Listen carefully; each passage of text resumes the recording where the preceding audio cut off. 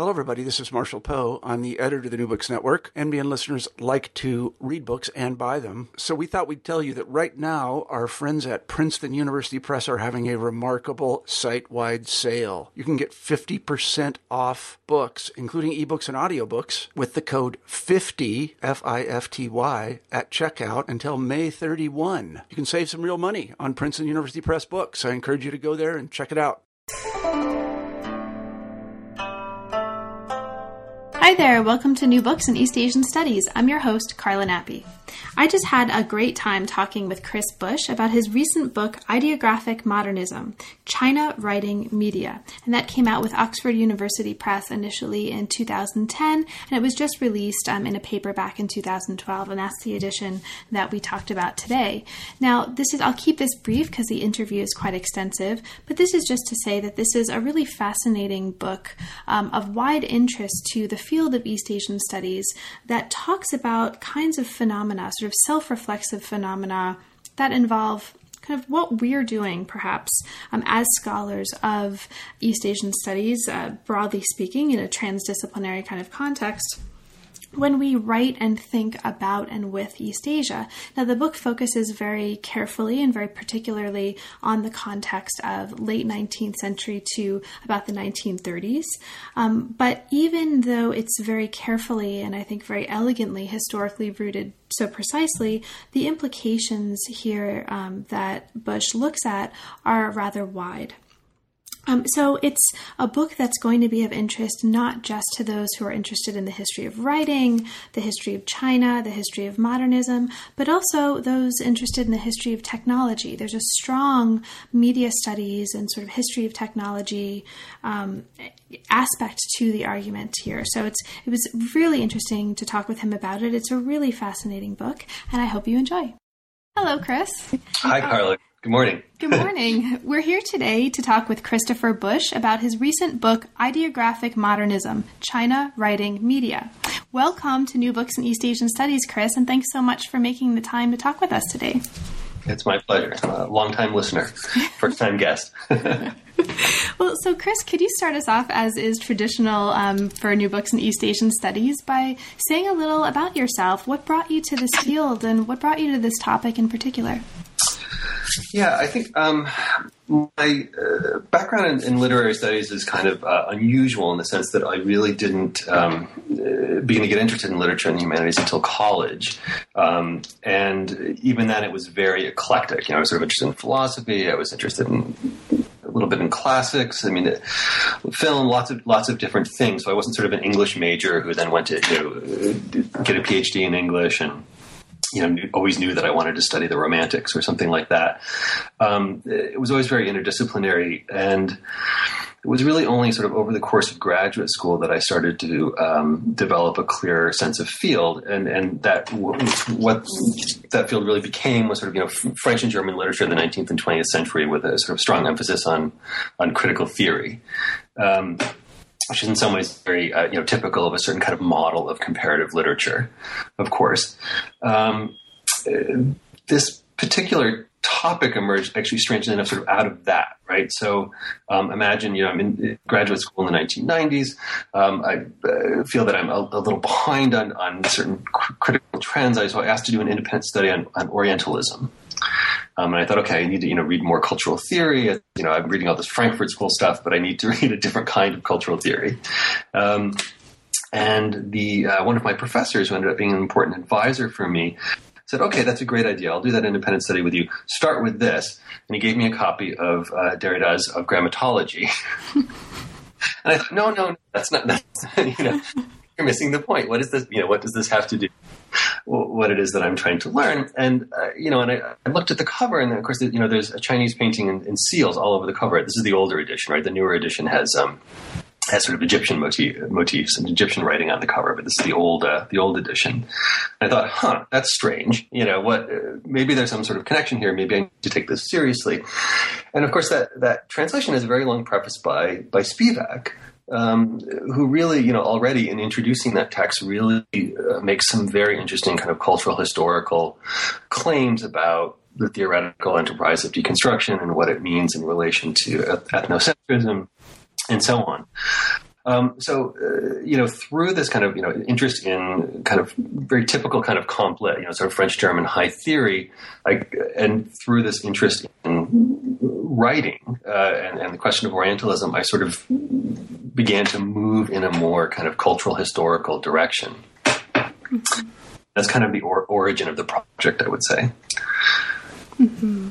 So this was, you've talked a little bit in the introduction or rather in perhaps the acknowledgments of the book about the ways in which people who were influential at the stage of dissertation work helped you develop the project. But as we were talking just before we started the interview, you mentioned that the root of this book wasn't properly in the dissertation entirely. There was kind of an interesting transition from one to the other. And so could you talk a little bit about that transition? What did it involve for you to go from the stage of a dissertation project to this book, and what was notable for you along the way?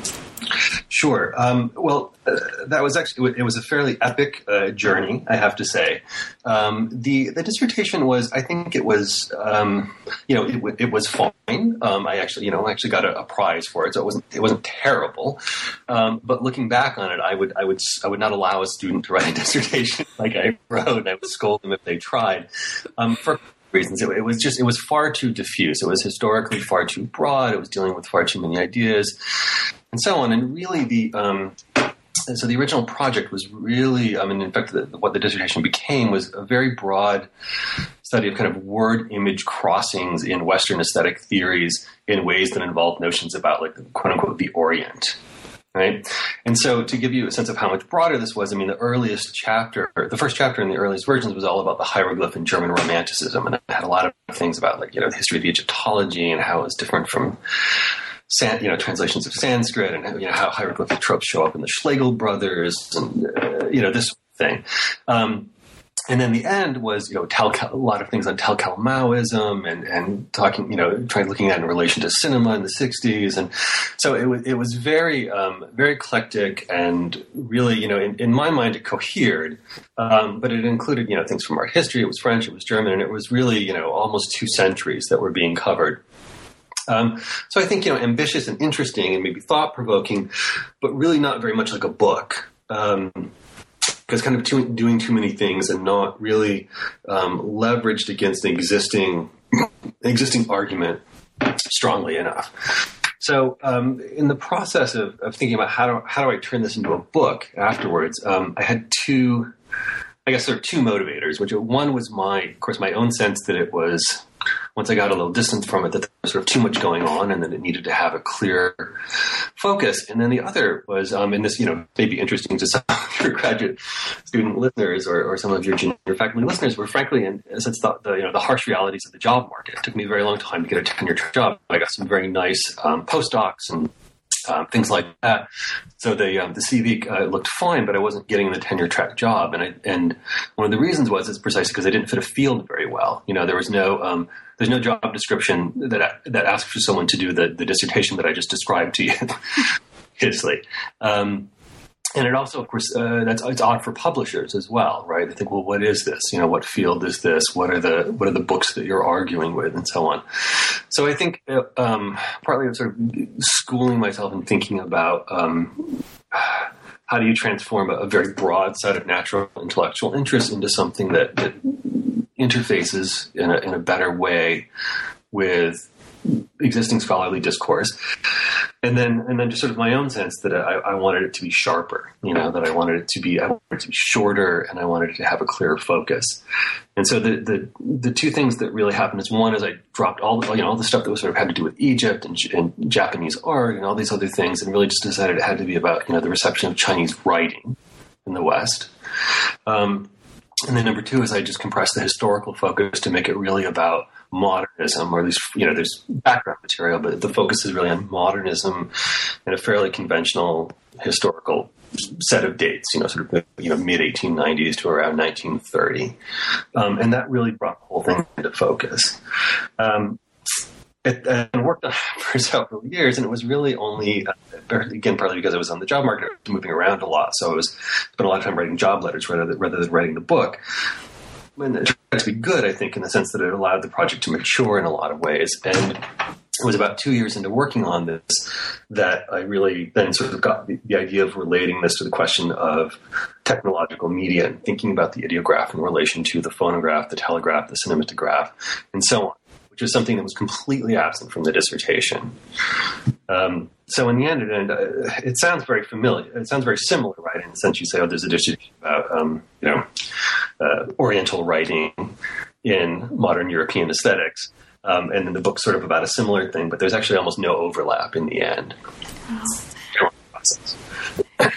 And I think that's actually really interesting. And one of the things, there are two things for me in the context of this channel and just in the context of talking about this as, as professional colleagues that this raises. One, I think you're making a point more generally that I want to really emphasize for any junior faculty, especially who are reading this, which is it makes so much sense to, and this is my experience too, to apply for postdocs, to apply for these sort of sabbatical leaves, because that process of application, at least in my experience, it sounds like this was your experience, in applying for jobs, it really helps you, it forces you to distill the basic structure and sort of elements of your argument in a way that you're not necessarily forced to otherwise, and that can really clarify the nature of the problem and remind you along the way that you're writing for a very particular audience who has an audience full of people with expectations for what a book or what a study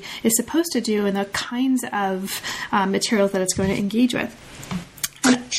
And also, in the context of this channel, one of the reasons I'm really excited that you made time to talk with us today, to talk with me today, to talk, with us in the general sense of New Books Network, is because we don't often have a chance to talk about the kind of complet project that you're doing in the context of East Asian studies, or we don't often make enough of an opportunity to do that.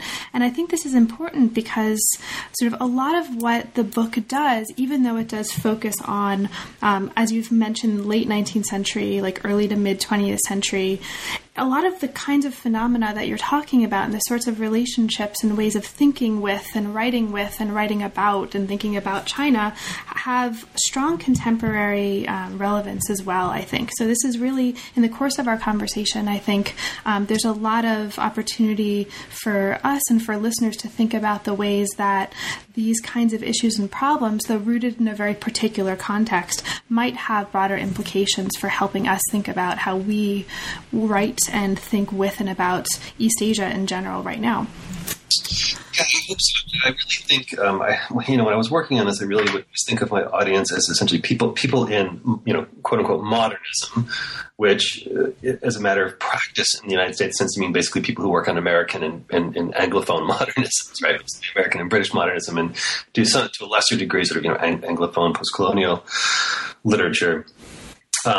But in fact, I work mostly on French and German literature, and at the same time, there's an Asian component. In fact, the press even lists the book as a book in East Asian studies. Here I am in the New Books in East Asian Studies now. Exactly. So there's this kind of split where, in a sense, I'm trying the arguments are kind of directed at the quote unquote modernist studies or modernism without any kind of national adjective, which always ends up being, British and American, right? I'm sort of trying to expand that field and have it think of itself in more sort of, thoroughly transnational terms and bring a kind of, richer sense of global history to what modernism was. But in practice, in fact, it's often people in East Asian studies who are most interested in what I'm doing, even though I'm really not an East Asianist. So that's actually kind of fascinating to me. Great. So let's actually get into it. Let's get right into it now. So the book itself, so what I'll do is I'll set this up a little bit and then ask you some questions that come from the prologue. So the book itself focuses on the example of what you call the ideograph or ideograph. Which way to... I think either would be correct, actually. Maybe I'll just alter it over the course. The example, let's say, of the ideograph right now. So Chinese writing as imagined in the West, right? The argument of the book is going to proceed on a number of different levels. A few of the things that it brings out are, first of all, by just kind of making clear that there are lots of traces of China that have been read out of the history of modernism. And to sort of argue as well that a lot of the China that appears in or that we find in modernism has been dismissed as just kind of merely allegorical, merely ornamental, but in fact it constitutes a rich historical archive. Now, a lot of writers, as you are going to argue here, and as is elaborated in the book, used China to talk about media and used media to talk about China. And specifically, the book is going to argue that the ideograph or ideograph was intimately connected with the question of media in various ways. And specifically, you look at several types of media in this context. And we'll talk about these in turn: photography, phonography, cinematography, telegraphy, etc. Throughout, the book considers the problem of the ideograph at and as the intersection of three critical discourses. So you've talked a little bit about one of them as it kind of brought you into this field at the outset, so Orientalism critique or Orientalist critique, grammatology, and media theory. Okay, so if this is the broad scope, and I'll also mention for readers that there are some really important themes that recur throughout the book that I'll signal perhaps in the course of our conversation if there's time. And these really struck me. These are the themes of kind of the ways that thinking with and thinking about China really helped refashion notions of time and space and the importance of movement through both of them. And so we have time, space, and movement that really go throughout the book here. And so this is also really interesting, I think, for anyone interested in kind of the basic elements of historical practice and historical theory. Incidentally. Okay, so let's get down to it. Now that I've kind of set this up for us, the book begins by talking about Kafka. So it begins in particular by talking about a very short text by Kafka called An Imperial Message, and it returns to this text several times thereafter, but also segues from this text into a larger discussion of the importance or the relevance of Kafka in this context. So could you start us off by saying a little bit about the importance of Kafka in this case, and perhaps to the extent that you feel it's important or relevant, the importance of this short text, An Imperial Message in particular, to the context of the work that you're doing in the book? Sure. Well, I think in some ways, it isn't about Kafka, right? So in other words, what's important, I went back and forth about who to start with and sort of who to end with, right? So just to kind of, return to the idea of process a little bit, right? There were, of course, when the book Once Upon a Time began with the hieroglyph, it had a very different kind of beginning. And then when it sort of really became about modernism, I thought, well, I have to start with Pound because that's what everybody wants to hear about. Eventually I worked my way towards Kafka because he seemed to me to be the kind of clearest example of someone where he has these, quote unquote Chinese stories, right? Where things are, the settings or the characters are in some way, shape, or form have something to do with China, right? And this is not, particularly controversial. I mean, it's something, it's a known thing. We know that he read books about China and so on. And yet it's just outside of a handful of monographs or specialized articles on precisely the topic of Kafka and China, it seems to have had no impact on the way people think about Kafka at all, right? So what I was kind of really interested in was looking at him as an example of how critics choose to both ignore and acknowledge the importance of China in a given text. Right? And Kafka seemed like a particularly good example for doing this because the whole Kafka interpretation as itself is so fraught with questions of what's allegory. That he writes seems to be an allegory, both a kind of a realist text and a kind of infinitely regressive allegory that can be made, that can be read as a 10-level allegory about 100 different things. And so the fact that China features in a way that's both explicit and yet completely ignored by mainstream criticism seemed to me like that would make it a very telling example. It's also, again, just as a kind of rhetorical process thing, it's a very short text, which is convenient, right? It's something that if you haven't read it, you can read it in 3 minutes, and to read like many of Kafka. And then specifically that this dealt with the problem of messages, right? And how communication takes place, and how communication takes place, right?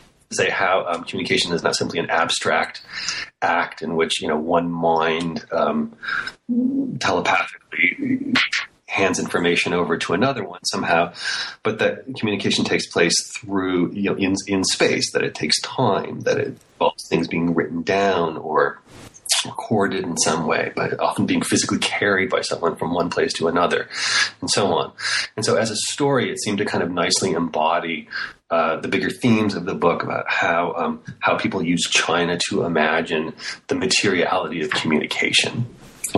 So I think it was that combination of those two things, that it fit with the kind of big conceptual questions about the materiality of communication as imagined through China. Then it also fit this kind of it's all in the modernist canon, and doesn't get taken seriously.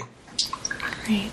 So, Chris, this actually is a great way to bring us into the introduction to the book, and this is where you elaborate these connections, I think, more fully between China, the sort of materiality of the text and writing in particular. So the introduction gives us a kind of historical background and a context for the central theme in the book, and this is the way that modernism's, what you call scriptive imaginary, and I love that phrase, wove together speculations about Chinese writing and about China and writing, and responses to technological media, all in this figure of the ideograph or the ideograph. And so we have these two threads being woven together at every stage of this argument. This is sort of China and or as writing, and the kind of idea of, or the material reality of Chinese writing or the idea thereof, and also this other element of technological media, which is as important, sort of equally as important.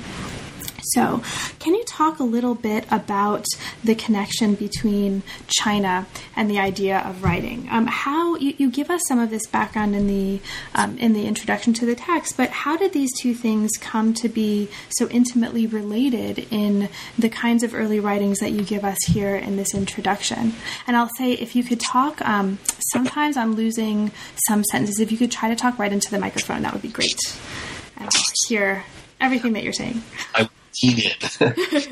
Well, it's a very, of course, it's a very long history in some sense, but the things really take off in the broader history I'm trying to tell in the late 18th and into the early 19th century, when the way language is thought about in the European tradition becomes tied to ideas of national and cultural identity, right? The idea that each language is a kind of an expression of the capacities of and the genius, as they used to say, of a particular people, right? Sometimes thought of in heavily racialized terms, sometimes in more loosely civilizational terms. But the idea is that the language is not simply a kind of the particular set of sounds or written symbols that any given people happens to use, and they could have used a different one and it wouldn't have made any difference. But that language is somehow an organic expression of who a people is, right? And so it's tied to issues of sort of national, cultural, and in some cases even racial identity. So in that context, the striking difference of Chinese from any Western language becomes sort of interpreted as a kind of symptom of a radically different way of understanding and experiencing the world. Right, so that when people look at Chinese writing, they don't just think, "Oh, isn't that interesting? This is a different way of writing things down."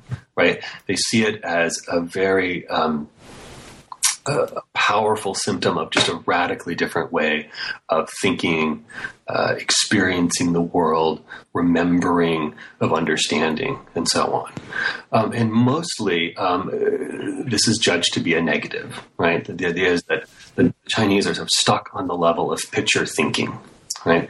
I talk a bit about Hegel, of course, as sort of an unavoidable example in this story, for whom hieroglyphs in a different sort of way, but Chinese writing in particular, really shows that the Chinese can't think in terms of concepts because their thinking process always requires them to go back to visualizable, concrete examples. Right? So you can't really have higher moral concepts like justice and virtue and so on if you're not capable of thinking abstractly. By the same token, your mathematics will be limited if you have to. I can't remember if this example got cut from the book or not, but as I say, you can't do higher math if you have to draw a picture of one little crocodile for each crocodile that you're using. You can't but infinity and the sort of inherent, right? So they did that. Thought needs to pass through these kind of concrete images.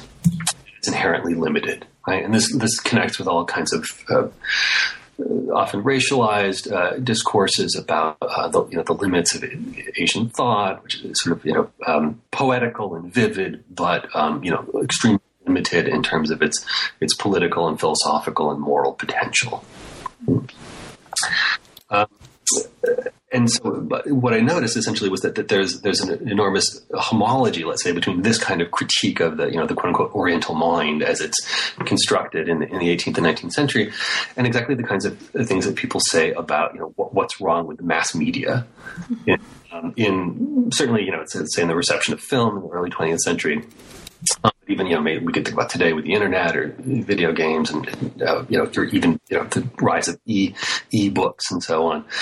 It's not exactly identical, obviously, but there was a large overlap, right? And so I got interested in this kind of broader history of how shifts from one medium to another cause people to make value judgments about the inherent pros and cons of particular media, right? So, question of sort of how they were used or who was using them, but that certain media required certain kinds of thoughts, right? That it imposed certain limits and made certain things possible. And once I began to think about this analogy more, as I got deeper into the archive, I discovered it wasn't simply an analogy, but that in fact, very often in the late 19th and early 20th century, when people were attempting to describe technologies, they would turn to metaphors and anecdotes about Asian writing systems to explain what it was that was so interesting or peculiar or often bad about these new technologies. And conversely, that then often in discussions of the Orient, that people would sort of invoke tropes of mass culture and the benightedness caused by cinema and so on and so forth. Great. Now, this is great because it brings us into really into the meat and potatoes, to use an analogy that's pre-lunch right here, because we're talking for listeners talking briefly before lunchtime, my time. So I'll use some food analogies here. So let's get to the meat and potatoes, or the Trader Joe's Penang curry and basmati rice which is what I'll have for lunch today, of the situation. Each of the 4 chapters really looks at the way that, as you say, Orientalism, the ideograph, and media theory grew up together, and looks at the intersections of these concepts, but in different ways. So each chapter looks at a different conception of the ideograph and the uses to which it was put in texts ranging, again, from the late 19th to sort of early to mid 20th century. And each chapter focuses on the work of a particular author and its engagement with a particular example of new media. So each chapter looks at the precise way that the question of Chinese writing was relevant to this author or authors, and defines the model of the ideograph at work in their texts, while also sort of looking at the ways that this model was related to a particular way of thinking about and with a technological medium. So we have Ezra Pound and Paul Claudel with the image, looking at sort of photography and so on and so forth. And I'll take us through, like Colonel Mustard in the kitchen with a candlestick. It's actually one of the great things about the structure of this book is that it's so clearly laid out like this. So let's look at, so the chapters look in turn at a number of different authors. They look in turn at ways of thinking about and with the ideograph in terms of image, inscription, mimesis, and history. And also they look in turn at the technologies of photography, phonography, cinematography, and telegraphy. So we'll look at these in turn. Now, the first chapter looks at Pound and Claudel for the most part, and also Fenollosa. It looks at the importance of the image as it formed a certain mode of understanding the ideograph and Chinese writing, and it looks in turn at the importance of photography as a medium that helped work out and work through these ideas. So if you can get us started, can you talk a little bit about the context of imagism? How do Pound and Fenollosa and their work here exemplify? Well, first of all, what is imagism? For listeners who don't know that term, what is imagism, and how are you using the work of Pound and Fenollosa to talk about the importance of imagism in the context of the ideograph here? Sure. Well, I guess you could define it as a poetic movement or poetic trend in the early 20th century. It's somewhat important in England, especially important in the United States. It really is defined by, in a kind of dictionary definition of it, or encyclopedic definition of it, defined by a focus on removing all the rhetorical clutter and usually syntactic complexity of residual Victorian tendencies in poetry, and giving us kind of clear, plain, simple, direct, immediate language. Now, this is a very open-ended kind of project. In a sense, the history of imagism in any kind of strict sense is actually quite short-lived, right? There's a group of poets, of which Pound is really the most crucial. He's kind of the mediator between the Americans and the British, among other things, who engage this program, but often for very different reasons, and they have very different things in mind for what it means for something to be direct, or for something to be concrete, for something to be simple, and so on, right? So there's a kind of there's a common enemy of great excess, and a common desire to do something that's new and fresh. But the particulars of this are a little vague. And this is, and like most avant-garde groups, they don't hold together for terribly long, and Pound himself goes off on his own very, very quickly. But what's important about this in relation to China is that both Chinese and Japanese poetry serve as crucial examples for these poets of how to do things better, right? And so that involves a very selective sense of what Chinese and Japanese poetry are, right? It certainly wasn't a given to the average Western reader in the 1890s that Chinese poetry was defined primarily by its lack of ornament and literary convention, and that in fact it was always direct and vivid and could be understood by anybody, right? That's obviously a very particular construction of poetry. So Chinese served as a kind of a model, but then also not just particular poets, but the very idea of the Chinese writing system served as a model, in part under the inspiration of Ernest Fenollosa, who you mentioned, whose essay, The Chinese Written Characters, a Medium for Poetry, was edited and published after Fenollosa's death by Ezra Pound himself, and quite heavily edited, in fact. And the idea was that if you looked at the Chinese writing, you would see a form of writing in which the original visual foundations of thought and experience had not been effaced, right? So the idea is that in modern language, we have a kind of rationalized relationship to experience, and so we use words as these kind of abstract counters, but we've lost a sense of their etymology. We've lost a sense of their how it is that they connect us directly to the world, right? That they're simply they're circulated and exchanged, but they don't have any direct force in and of themselves. And that in the example of Chinese writing, you see a form of writing in which it's not possible for that originary imagistic pictorial quality to be effaced, right? Now, this is not like a correct reading of the way Chinese works. But it was very influential for these writers. And you can see how this kind of echoes what I was saying earlier about the sort of 18th to 19th century sense of the Chinese as people who were sort of stuck on the level of picture thinking, right? It kind of takes that description and keeps it, but reverses the valorization. And says, is the Chinese think in pictures? Isn't that wonderful? We should be more like them, at least when we're writing poetry. Right. Now, one of the really interesting things that you're doing here is you're arguing that, actually contrary to what most people might expect when thinking about imagism, right, it's ultimately about the limits of language as a medium of seeing and showing, and as a way of making things appear. And this I think, is really interesting, and I think we'll get to this over the course of talking about this chapter. Now, this is a chapter in which like many of the other chapters, one of the things that's really striking, at least for me as a reader, is the importance of movement in many respects. So you're arguing that movement and dynamism are among the most recurrent themes in the way Fenollosa presents Chinese. You talk about the idea of the immobile empire of the Orient, and then you talk about the notion of another of this chapter's central thinkers, or the central figures, Claudel, the notion of the creator as the prime mover. So this, just signaling the importance of movement, actually lets me ask you if you would talk a little bit about this other figure who's really central to this chapter, and that is Claudel. Can you talk a little bit about Claudel's work and the way that it's central to the kind of argument that you're making here? Sure. Claudel was an interesting figure because he's someone who was fantastically important in his own lifetime.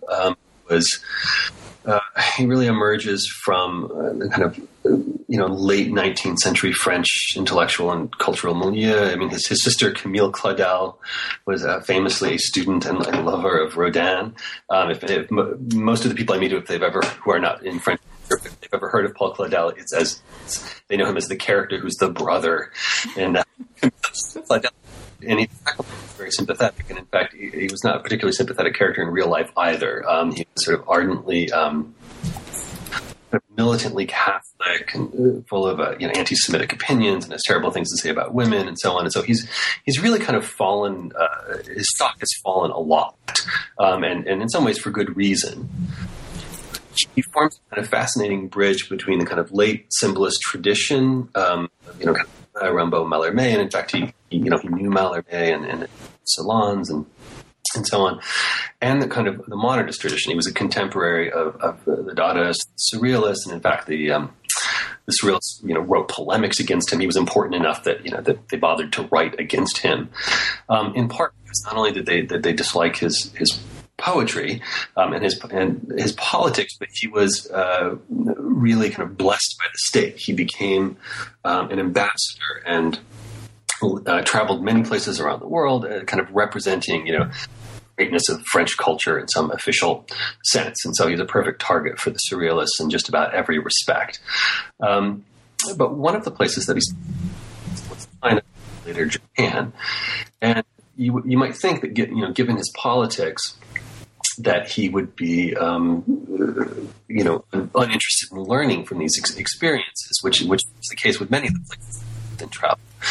But in fact, he had an enormous love affair specifically with Japanese culture, and then through that sort of fell in love with the idea of an ideographic writing system and began to apply some of those principles to his own writing, including doing kind of visual poems in which he breaks the spaces up among words and wrote a lot of his poems by hand and so on. This more or less contemporaneous with a lot of experiments in Cubist poetry and Apollinaire and so on and so forth. So it's actually comes off quite it's both kind of multicultural and very avant-garde in its form, even though he himself doesn't seem to fit either of those descriptions very well. Asia that really changes the way he writes. And the reason he's an interesting example in this chapter is because, without sort of going into excessive detail about it, because of his particular religious views and his own kind of complex personal philosophy of allegory and the way experience is allegorical and so on, he's actually opposed to the notion of visual immediacy in any way. He thinks, photography is kind of a bad medium. He thinks painting for most of his life is a bad medium because it forces us to focus on the appearances of the world as opposed to, the higher spiritual realities of Catholicism. And what I try to show in this chapter is that, and this is, partly based on the work of French scholars as well, is that this encounter with Asian writing really changed the way he thought about the value of visual immediacy. And so it allowed him to kind of back into a sort of valorization of the materiality of language in a way that hadn't been possible for him before. And in fact, he even changes his views on painting and photography and other visual arts as well. And this is actually one of the really interesting things about this chapter is that you're showing the kind of both rejection of, but also imitation of photography as a model of vision, and sort of a particular kind of consciousness related to that. That's both sort of shared by the Imagist poetics and by Claudel's poetics. Can you say a little bit more about the importance of photography in this context? Sort of what's the larger context in which, and without, I'm not asking you to give a history of photography in this context. I mean, that would be totally unreasonable, but can you say basically a little bit more about this connection between what's going on in this chapter with these different writers and photography in particular? Yeah, absolutely. Well, these writers write extensively about photography, but the comments they do make about photography really, I think, are very illuminating about the way they think about the relationship between image and experience in general. I think it illuminates their thoughts about poetic language in general terms, but then it also intersects in interesting ways with the things they have to say about ideographic writing as they imagine it. So the idea was, as I hope I was able to set up before, is that Pound seems to represent a case of someone who would valorize visual immediacy in the extreme. I mean, the movement's called Imagism. And Claudel would be someone who, as a matter of principle, is opposed to the idea of pursuing visual immediacy because his work is all about the spiritual and the transcendent and that which cannot be concretized and is not present. Right? And the idea is that if you look at more closely at their theories of poetic language, but also what they have to say about Chinese writing and Chinese-based writing systems, and then also then photography in turn, that what you see is in fact that they're both deeply ambivalent. Right? And so what I try to show with respect to photography is that this is actually representative of a broader modernist ambivalence about photography. The idea that there's this machine which can capture an instant is, on the one hand, it is very exciting and it seems to produce all kinds of new aesthetic possibilities. At the same time, it's a machine that seems to destroy the notion of artistic intention. It's done without any kind of consciousness or mediation, supposedly. So it really it creates what I think is a kind of a rich debate about the value of visual immediacy, right? So Pound, for example, says at one point, any damn fool can shoot off a Kodak. So, I mean, if there are some statements which read out of context that would suggest that art, the highest goal of poetry would be to present, just to give you the image of what is in front of you in its presence, without commentary, without rhetoric, without literary convention, but to make you see, as Conrad famously says in his preface that became so important for Impressionism literature, that there are other places in which he says merely making you see is something that a machine can do. It doesn't require any artistic talent. It doesn't require any intelligence. It's not even human. It's just a kind of passive receptivity that it turns out can, animals presumably have it. And now it turns out that there's a machine that can do it for you. Right. So we get this kind of strange thing where in certain respects, photography becomes a model for what modern art ought to be, but also a model for what modern art must not become. Right? And so I try to then show that sort of both the people who seem pro imagistic immediacy and anti-imagistic immediacy are in fact both ambivalent. They're just differently ambivalent, and they kind of come at it from different directions. Great. Awesome. So thank you so much. Okay, so as we move into the next chapter, we're also moving from looking at writing as image to looking at writing as inscription. And this chapter focuses on a really fascinating work, a work that I actually was not aware of, that I loved your description of. And this is a work by an author, Victor Segalen, that's modeled on Chinese steles. So can you introduce him for our listeners? He was sort of interesting you mentioned here because he's apparently the only one of the writers that we are looking at who actually learned Chinese, and one of the only who's actually spent some time in China. And he produced this really, really fascinating work. So can you talk a bit about him and his work on the steles in particular? Sure. he's a kind of fascinating, larger-than-life figure. He also French, but I could say that it's a work of prose poetry, the Style collection that you mentioned. But he worked in a lot of different genres.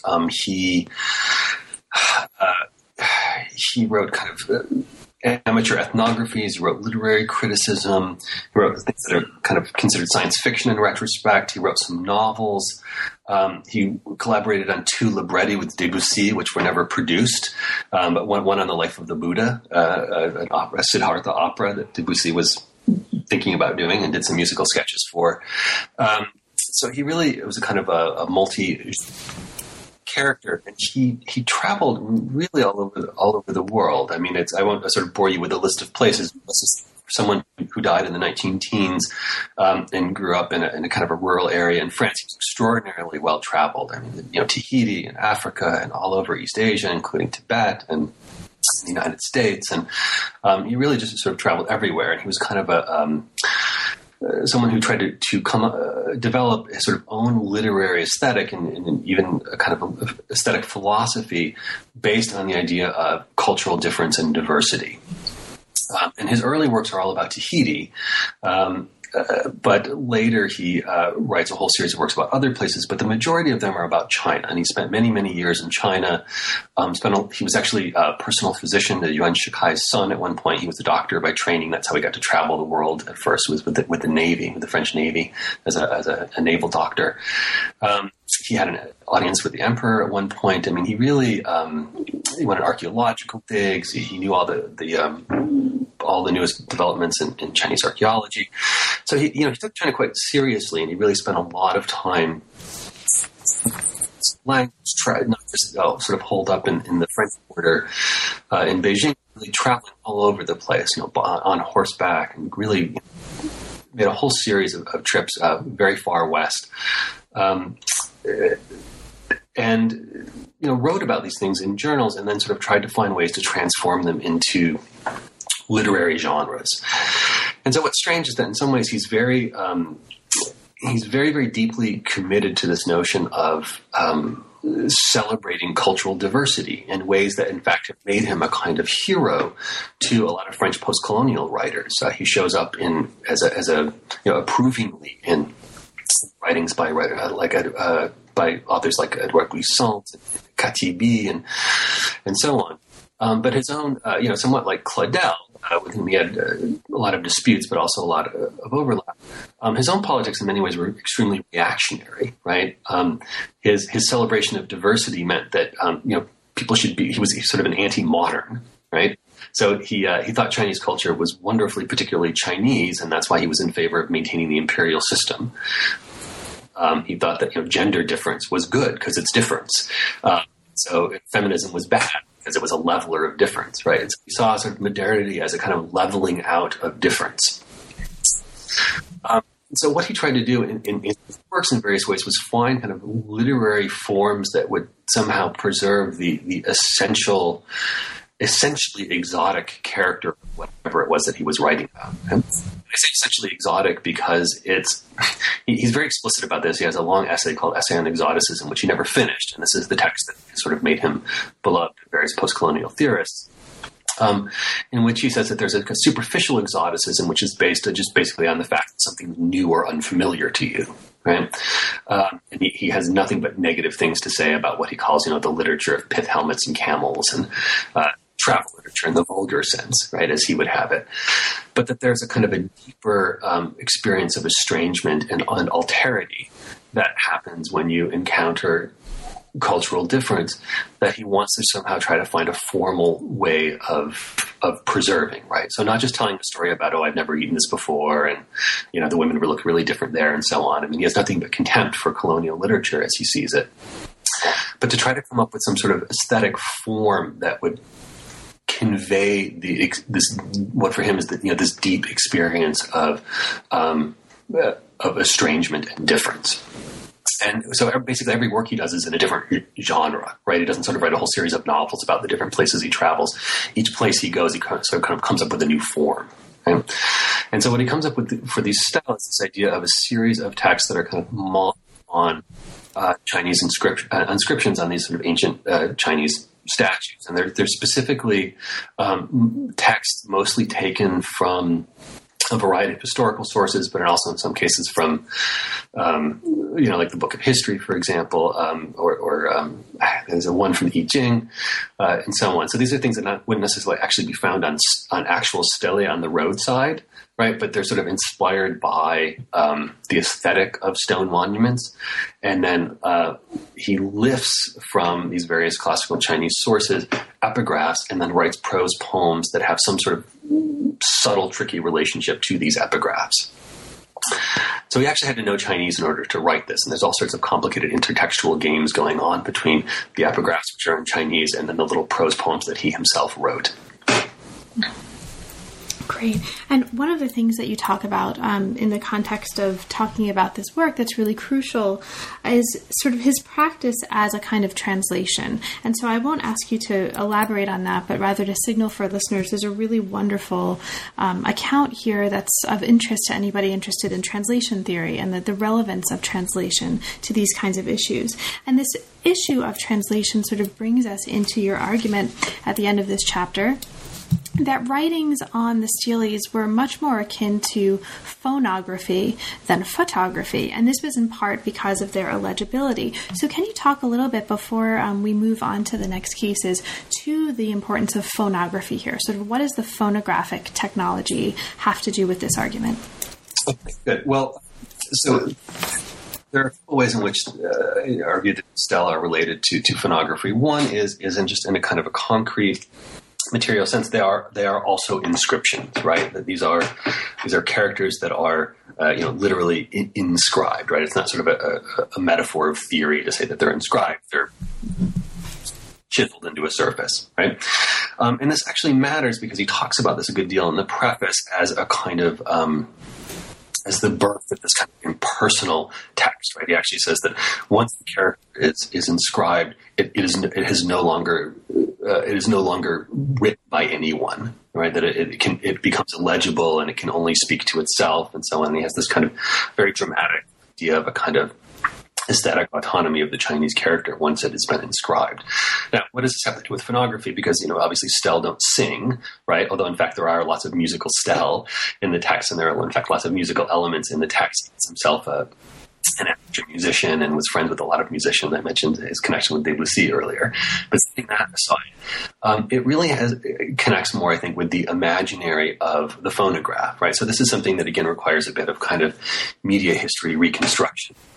So in the same way that I tried to show in the first chapter that photography produced this sort of ambivalence about the aesthetic value of visual immediacy, the phonograph, on the one hand, seemed to allow a kind of the presence of the human voice, among other things, to live on, right, in a way that was again sort of exciting. It seemed to revivify things that might have otherwise been lost. At the same time, people often presence, and there's a whole sort of metaphorics of these kind of mute inscriptions, right? Because one of the things that's so different about the phonograph as opposed to the photograph is that the photograph looks like the thing that it's a representation of, right? And it's a very obvious thing to say about the photograph. But the phonograph, by contrast, is a bunch of grooves in a surface, right? That no one can read, right? They don't have a relationship of resemblance to the thing that they are a record of, right? They're simply traces that are illegible to any person, right? Now, by means of a machine, you can then reproduce them, and they can then seem very human, right? But it's a very different sense of what it would mean to write something down, right? For a kind of technological writing down of some sort of lived experience. It produces something that is absolutely illegible and does not have a relationship of resemblance or similarity to the thing that it is supposed to represent. And so, the argument is really that it's this discourse about phonography as a kind of illegible material trace, right? That then can somehow write mediation produce a kind of ghostly revivification of what it is a trace of, that's where the connection with the stele is. Right? It's not so that we have sort of human voices, being emitted from the stele. Right? That's not the case as a rule. Right. Rather that you have these kind of silent, illegible texts that produce a whole series of reflections on what writing is and how it might work. And I guess the last thing, I know I've sort of gone too long, but just say that part of the reason that this is, in terms of the development of the book, that this chapter was important for me is that when people talk about modernism in China in general, and 100% absolutely, or 99% absolutely, let's say, when they talk about modernism in Chinese writing, everything is Ezra Pound, right? There's a lot of this. And I would literally get this. I'd say, well, I'm working on this book on, the ideograph and modernism. And people would say, oh, right, Ezra Pound and all that. Literally sort of get that. You get that as a reaction. Say, well, look, that book's been written. Why are you doing that? Right? Pound was not a dissertation at all. I mean, Pound was someone I essentially, by having conversations like that with people, thought, okay, I have to have something to say about Pound because that's what everyone thinks of when they hear this topic. So I have to, in part, situate what I'm doing in relation to that discourse, right? Because, in fact, everyone assumes that I'm just going to repeat things that people have said about ideograph. And, in fact, there are quite a few books that basically repeat each other on this topic. But one of the things I really wanted to do was break away from that, not just because it was, to say that, I'm doing something different and it's not so Pound-centric, but one of the effects of this kind of Pound-Fenollosa centrism is that people imagine that everything in modernism that has anything to do with China, especially if it has something to do with writing, is all about pictures. It's all about the image, right? About the immediacy of the image. And one of the things I try to show in the book is, in fact, that there's lots of different aspects to the way people think about Chinese writing, including this relationship to phonography and the gestures of inscription and, the aesthetics of stone monuments. And so on the idea of, a chiseled stone monument, that's very unimagistic, right? The idea of a kind of a silent, illegible inscription in stone. That's anything but fresh visual immediacy. And in fact, one of the really surprising things or connections between these topics and China in particular that comes up is in the next chapter, where you move to a relationship between an author and China that you mention here is infrequently, if ever, remarked, and that is references to China and Chinese writing in the work of Walter Benjamin. Now, for Benjamin, as you mentioned here, and I'll just sort of set this up and ask you a little bit about it, because I don't want to take 2 hours of your time, but I do want to sort of work through this. So for Benjamin, China and Chinese writing in particular, as you put it here, are consistently associated with embodied cognition and here's what's one of the really important points, forms of bodily mimesis through which it circulates. So copying, embodiment, and so forth. These become really important themes to, as you argue, the relationship of China and Chinese writing to Benjamin's work. Now, you mentioned that these are most notably for him articulated in his work on cinema. And so can you talk a little bit about that as our context for this chapter, the connection between Chinese writing and cinema or cinematography for Benjamin? Sure. Well, maybe it's easiest to try to make this connection, let's say, with an anecdote, right? Which is there's a bit there's a very short story. Not even a story; it's a sort of short text. It's hard to know what to call some of Benjamin's writings, called Chinese Curios, which I talk a bit about in the book. And he makes a contrast between two ways of experiencing the landscape, right? And he says one is you can fly over in an airplane, and when you do that, you get a kind of perfect vision, and you can see everything, and you have a kind of thing. The other is you can walk the road, and you see the landscape from this situated perspective, right? You can't see everything at any one time because you're part of the landscape, but you have a kind of a deeper relationship to the place because of it. And he doesn't use the word deeper, but it's kind of this distinction between different forms of experience that he famously talks about and on some motifs in Baudelaire, right? But the idea is it's a more, you may be less conscious of what it is that you're taking in, but it shapes you in some deeper way, right? You get less information, but you are yourself formed or shaped more by the experience. And so he makes this distinction between these two ways of crossing a landscape, and then at the end, and the title of this thing, strangely, is Chinese Curios. It's Chinese Sauvage, like Chinese wares. They call it Chinese Curios in the existing English translation, but it could just be Chinese goods. And this has nothing to do with China, seemingly. And then at the end of this very short, it's just a paragraph or so, he says, and this is what we have in China, where the tradition of copying texts by hand gives people a kind of lived relationship to the history of their own language and the history of their own literature and so on. Right? So Chinese writing becomes for him a kind of an example, but then also a metaphor for the sort of more lived, embodied relationship to experience, right? That it's less about a masterful perspective from above and more about the kind of the going through the actual experience of something in a way that shapes you, right? And this is particularly important, I think, with respect to language, that then sort of try to relate this to Benjamin's theory of mimesis and how it relates to language and so on. And that's a lot of sort of, I think, too much to get into here, right? But what I try to show is that these seemingly offhand remarks to China, in fact, you can find, I think, I found about 12 or 14 of them throughout his writings, and that they consistently make that connection, right? That when refers to China, it's not just kind of a random Orientalist fantasy where one moment he's talking about Chinese torture and the next moment he's Chinese, talking about opium or something. I mean, it's very specific. He's almost always saying the same thing, right? Which is that Chinese culture has a different relationship to representation and that it's more mimetic, right? It involves this kind of imitation and copying that changes the person who does the copying, right? That you become involved in the thing that you're representing. You don't simply represent it from a distance, right? From a position of mastery. You're actually become part of the tradition of the very thing that you are representing in some way. And this is something that is then leads us to the more general importance of mimesis in Benjamin's thought, particularly in cinema. Just to kind of jump ahead and kind of connect the dots a bit, the other pincer, as it were, of this chapter is this kind of meta about how China is everywhere in modernism, and people often don't take it seriously. And it's very different from someone like Pound or Claudel, or people write articles and in some cases a handful of books about, Kafka's interested in China, but let's not make too much of it. I mean, he never went there, and it's China after all. And you kind of people backing off it in various ways and saying it's not that interesting or important. What's strange about Benjamin is that, as far as I've been able to tell, literally no one has ever written anything about this.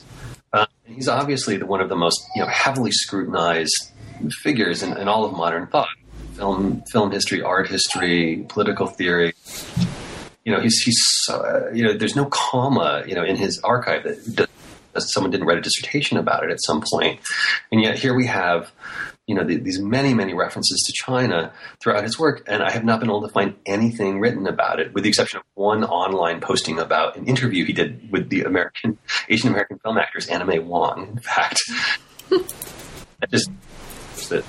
It was a graduate paper that someone put on. Now, it's possible that someone's written, there's so much written about Benjamin, but I've given talks about this at a half a dozen different places, including a lot of places Benjamin scholars were present.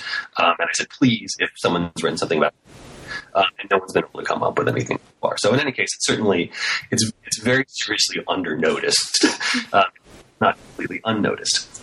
So to kind of try to put a bow on that, in the essay, that Work of Art in the Age of Mechanical Reproductions, it's been known for so long, right? It now has a better translation. It's technological reproducibility, but known for so long as the Work of Art in the Age of Mechanical Reproduction.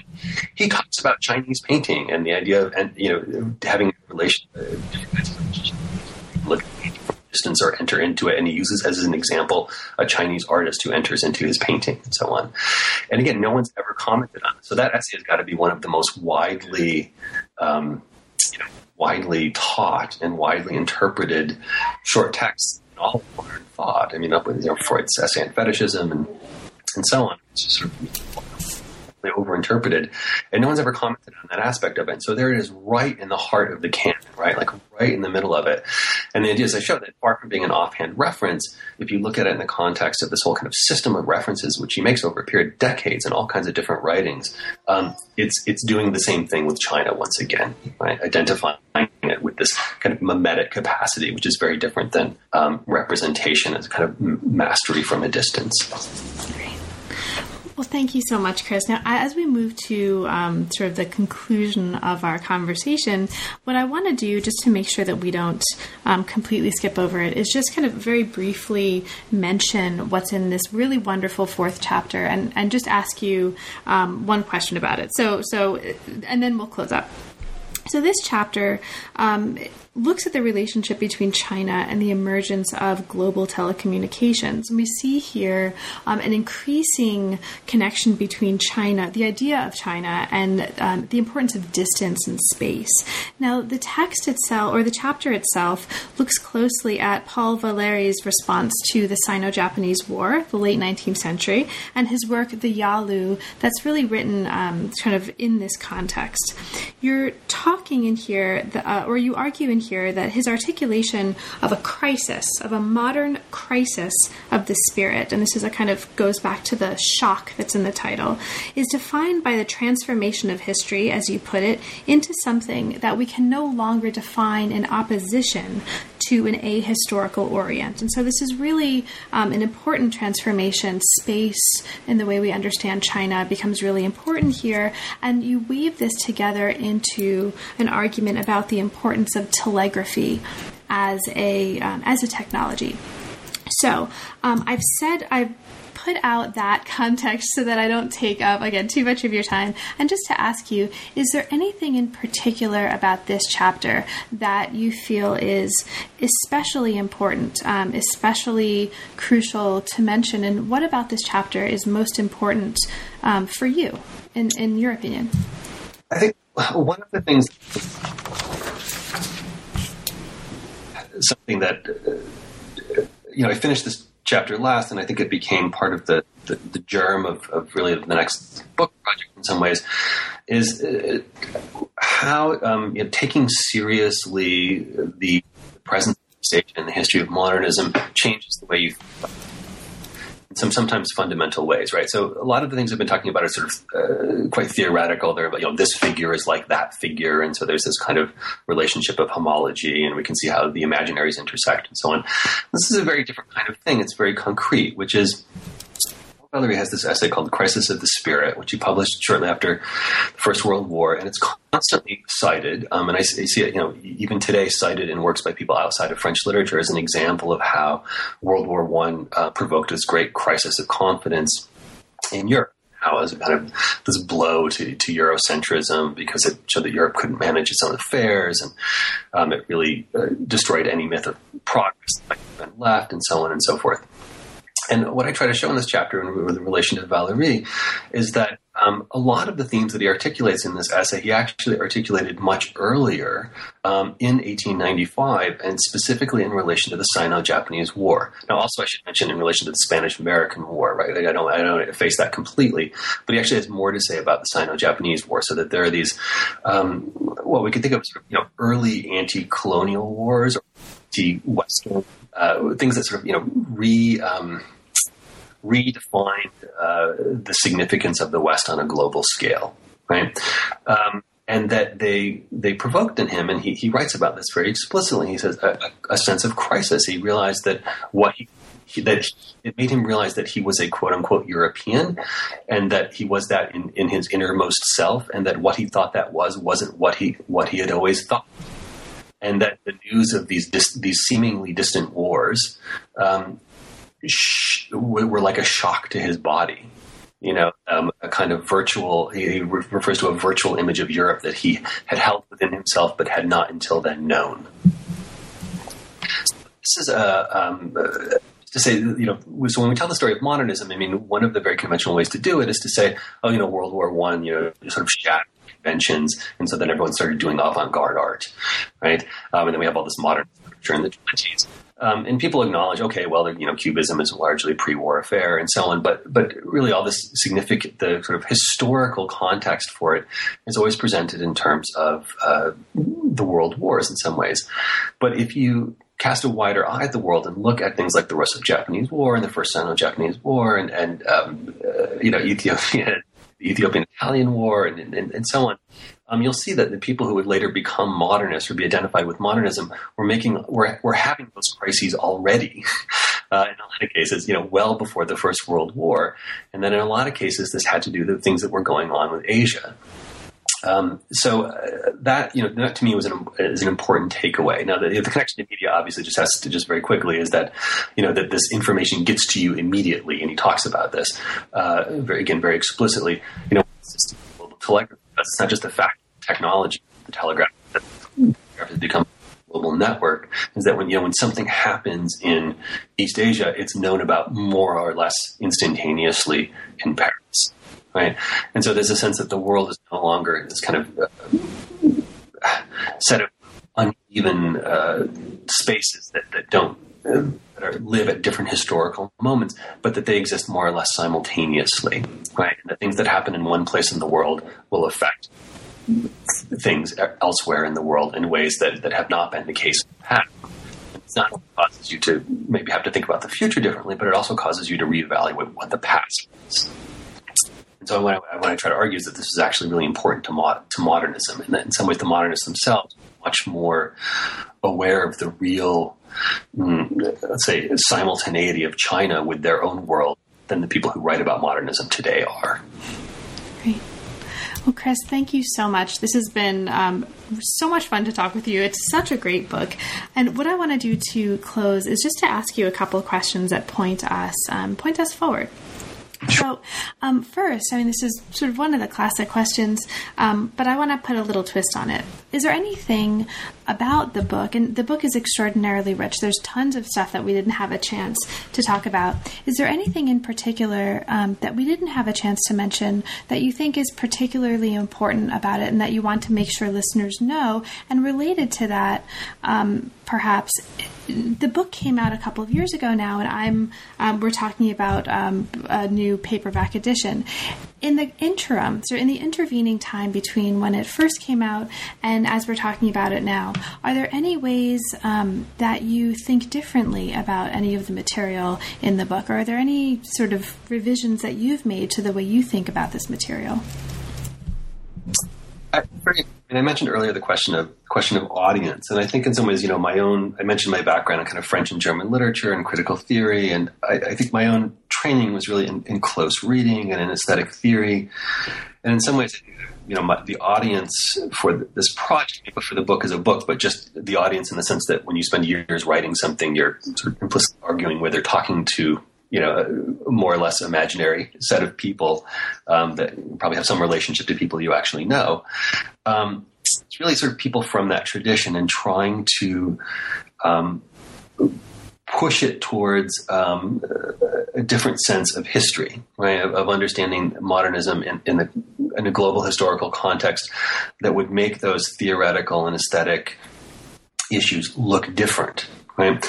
So that in some ways that the book is very heavily rooted in a tradition of kind of close reading, of difficult recursive theoretical questions, and so on, and trying to inch towards a sense of history that would be acceptable to people who work in that tradition. Right, tend to be very skeptical of the notion of historical context, for example, right? They say, "Oh, you're trying to reduce the text to a history, a symptom of historical context," and so on, right? So I think it's very heavily rooted in that tradition and kind of inching towards history. I think with the project I'm currently doing, for example, it's really much more broadly sort of about history and then moving towards aesthetic form and aesthetic formalism. So I think that is, maybe hopefully not just sort of a biographical thing, but maybe something, people are working on their own dissertations and their own books and so on. Think about the ways in which your audience, real or imagined, really sort of shapes the way in which there are certain things that you feel you need to work hard to explain or to justify or to argue, and then other things that you can just take for granted. And so I think, I don't know that I would necessarily change it, but I think that something that I would certainly do differently today is I would work less hard to justify talking about historical context. Yeah. Right. Well, and so now you've mentioned briefly when we talked earlier that the roots of the current project in some ways come from the material in the fourth chapter. This is the telegraphy chapter. Can you talk a little bit about that project, or otherwise, what project is inspiring you right now? Sure. Well, the current book project is tentatively titled "The Floating World: Japanese Aesthetics and Global Modernity," and basically the idea is to look at the history of Western uses of Japanese aesthetics, or the notion of a Japanese aesthetic, from the mid-19th into the late 20th century at a series of kind of selective moments. And the major three moments really are the very famous instances, the reception of the Japanese woodblock prints and its influence on Impressionist art, the haiku and its transformation in modernist poetry, and then the 1980s and Tokyo as a site of kind of the exemplary postmodern city and the way it's used in cinema. And those are kind of the three main body chapters. And there's a sort of longer historical theoretical introduction that goes with it. And the idea is that the critical discourse around these things is really, I think, stuck in a kind of critique of exoticism, right? That people say, how is it that Westerners thought about Japan in 1905? You can sort of go out and find a series of novels, out of The Broken Butterfly or whatever, and then it turns out that it's a terribly sexist representation of Japanese women and so on. And these things are all true, and it's important that these studies have been done, but I think that they've been done. Right? And what I've been trying to do with this project is really take seriously the idea of specifically Japanese modernity, not just for myself, but to show that it was in fact taken seriously by people in the period. Right? So you can see how this kind of builds on aspects of the ideographic modernism project, but it's very different because obviously the international awareness of China's relationship to the question of modernity is very different than that Japan relationship to modernity in the late 19th and early 20th century. And so the idea is that in some ways by focusing on this critique of exoticism or the critique of aestheticism, that we're actually sort of reinforcing the notion that Japan is a kind of a distant fairyland that doesn't really have anything to do with the modern world. What I tried to show is that in fact these artists who were so influenced by Japanese art were extremely aware of and in many cases kind of freaked out by, but in other cases inspired by the idea that Japan was modernizing. And I think what makes this very different than the first project is it really very quickly moved to the idea that this would be a way to think about modernism as a global phenomenon, right? So the point is not simply to sort of correct the history of how it is that people in the West thought about Japan as a particular place, but to show that why Japan was so important for them was that it suggested the possibility that the whole of the non-Western world might eventually become modern, and that it might eventually, be historically coeval, and so on and so forth. Right? And so that representations of Japan, influence of Japan in the arts, in fact, becomes an occasion for thinking about the prospects of globalization and of a kind of global modernity. Great. Well, I'll look forward to talking with you again when that book comes out. So in the meantime, best of luck with your new project, Chris, and thanks so much for making the time to talk with me today. Thank you very much, Carla. It was a great pleasure. You've been listening to New Books in East Asian Studies. Thanks so much, and we'll see you next time.